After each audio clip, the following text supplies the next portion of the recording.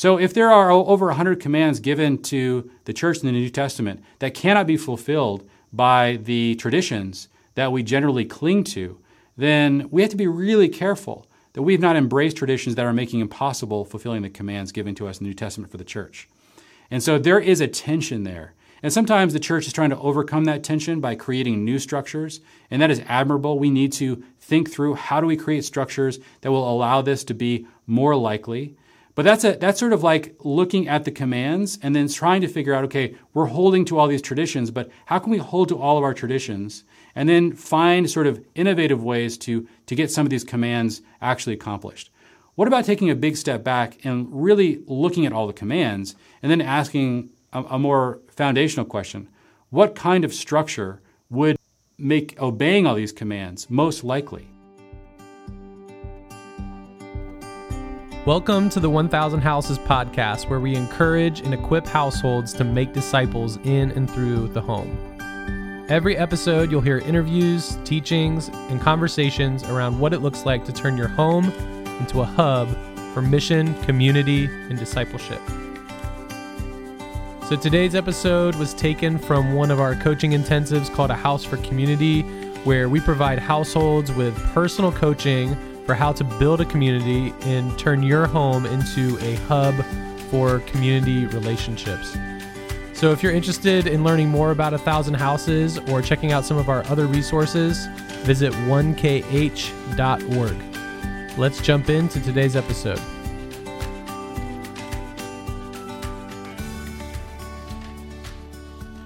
At the first day during the church intensive for We Are Church, Francis Chan's group out of the Bay Area, they like to spend a lot of time thinking through the distinction between traditions and commands. And the way that they think about this is they begin a conversation, they brainstorm with the whole group. If you guys could just imagine being in this kind of a group, and they just ask the question, what are some ways that you might describe church? If somebody were to ask you, or just a typical cultural way that you would describe church, let's just get as many things on the board as we possibly can. And so we'll spend like 20, 30 minutes just outlining all the different ways that people talk about church. Sunday morning worship, small groups, church buildings, a place for community, youth and children's ministries, communion, all the different things that come to mind when people think about church. And as we began to do that, they created sort of two different buckets for each of those descriptions, traditions and commands.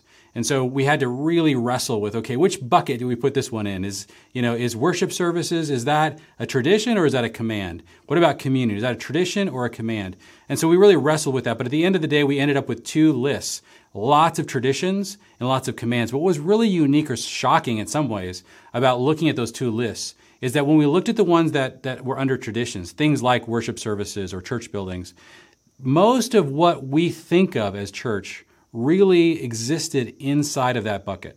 The other bucket for commands, things like love one another and loving God, and there were things that were not necessarily totally associated with church. They would be associated with, of course, our faith or scripture or commands, but not necessarily with church. And as we began to have this conversation, we'd open up to Mark chapter 7 and read this story as we begin to think through this. And Mark 7 says this, "Now when the Pharisees gathered to him with some of the scribes who had come from Jerusalem, they saw that some of his disciples ate with hands that were defiled, that is, unwashed.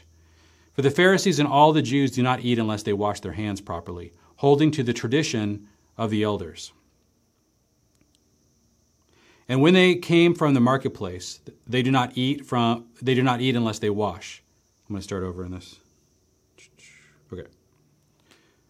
"Now when the Pharisees gathered to him with some of the scribes who had come from Jerusalem, they saw that some of his disciples ate with hands that were defiled, that is, unwashed. For the Pharisees and all the Jews do not eat unless they wash their hands properly, holding to the tradition of the elders. And when they come from the marketplace, they do not eat unless they wash. And there are many other traditions that they observe, such as the washing of cups and pots and copper vessels and dining couches. And the Pharisees and the scribes asked him, 'Why do your disciples not walk according to the tradition of the elders, but eat with defiled hands?' And he said to them, 'Well did Isaiah prophesy of you hypocrites, as it is written, This people honors me with their lips, but their heart is far from me. In vain do they worship me, teaching as doctrines the commandments of men. You leave the commandment of God and hold to the tradition of men. What this means is that when Jesus was being confronted by the Pharisees, Jesus was very specific, and really it was very important to him as he was training his disciples that they be able to distinguish man-made traditions and commands. And the main reason for that distinction was that it is totally wrong to set aside commands for the sake of traditions. So if there are commands that we are given in the Scriptures and our traditions make those difficult or make those impossible to fulfill, then we have a tension we have to resolve. And what Jesus is saying is you must resolve it by holding faithfully to the commands of Scripture. You can't choose traditions of man over those commands. It doesn't make traditions wrong. It just means that sometimes a tension exists between traditions and commands. And when that tension exists, you have to make sure that your traditions serve the commands and you don't decide to ignore commands for the sake of holding on to your traditions. That's exactly what Jesus is confronting these Pharisees about. And so one of the things that we began to ask as we were looking at these two buckets, these traditions that we have and these commands, is it true that in the church we are holding to traditions that we know cannot help us fulfill the commands given to us in the New Testament? Are there things that we've been commanded in the New Testament that we don't have traditions that actually help us do those? In fact, do we have traditions that kind of get in the way of those things? So an example is in 1 Corinthians 12:7, Paul was describing what the body of Christ was to look like. And he says something like, a spiritual gift is given to each of us so that we can help each other. And then he goes on in 1 Corinthians 12 to describe this incredible interdependence between the different parts of the body and how important it is that they honor each other and they know each other and that they rejoice with those who rejoice and they mourn with those who mourn and that they are interconnected in that way. Now, if this is the basic description of what it means to be a body, again, be a church, but you have a tradition that makes it impossible for you to expect that people know each other, love each other, and are interdependent on each other as gifts, then are you holding to a tradition that essentially makes impossible one of the most basic commands given to the church in the New Testament? In fact, I was reading Rick Warren's book that he wrote before The Purpose-Driven Life. He wrote a book called The Purpose-Driven Church. And in that book, he says there are over 100 commands given to the church in the New Testament that can only be fulfilled in the context of interdependent relationships.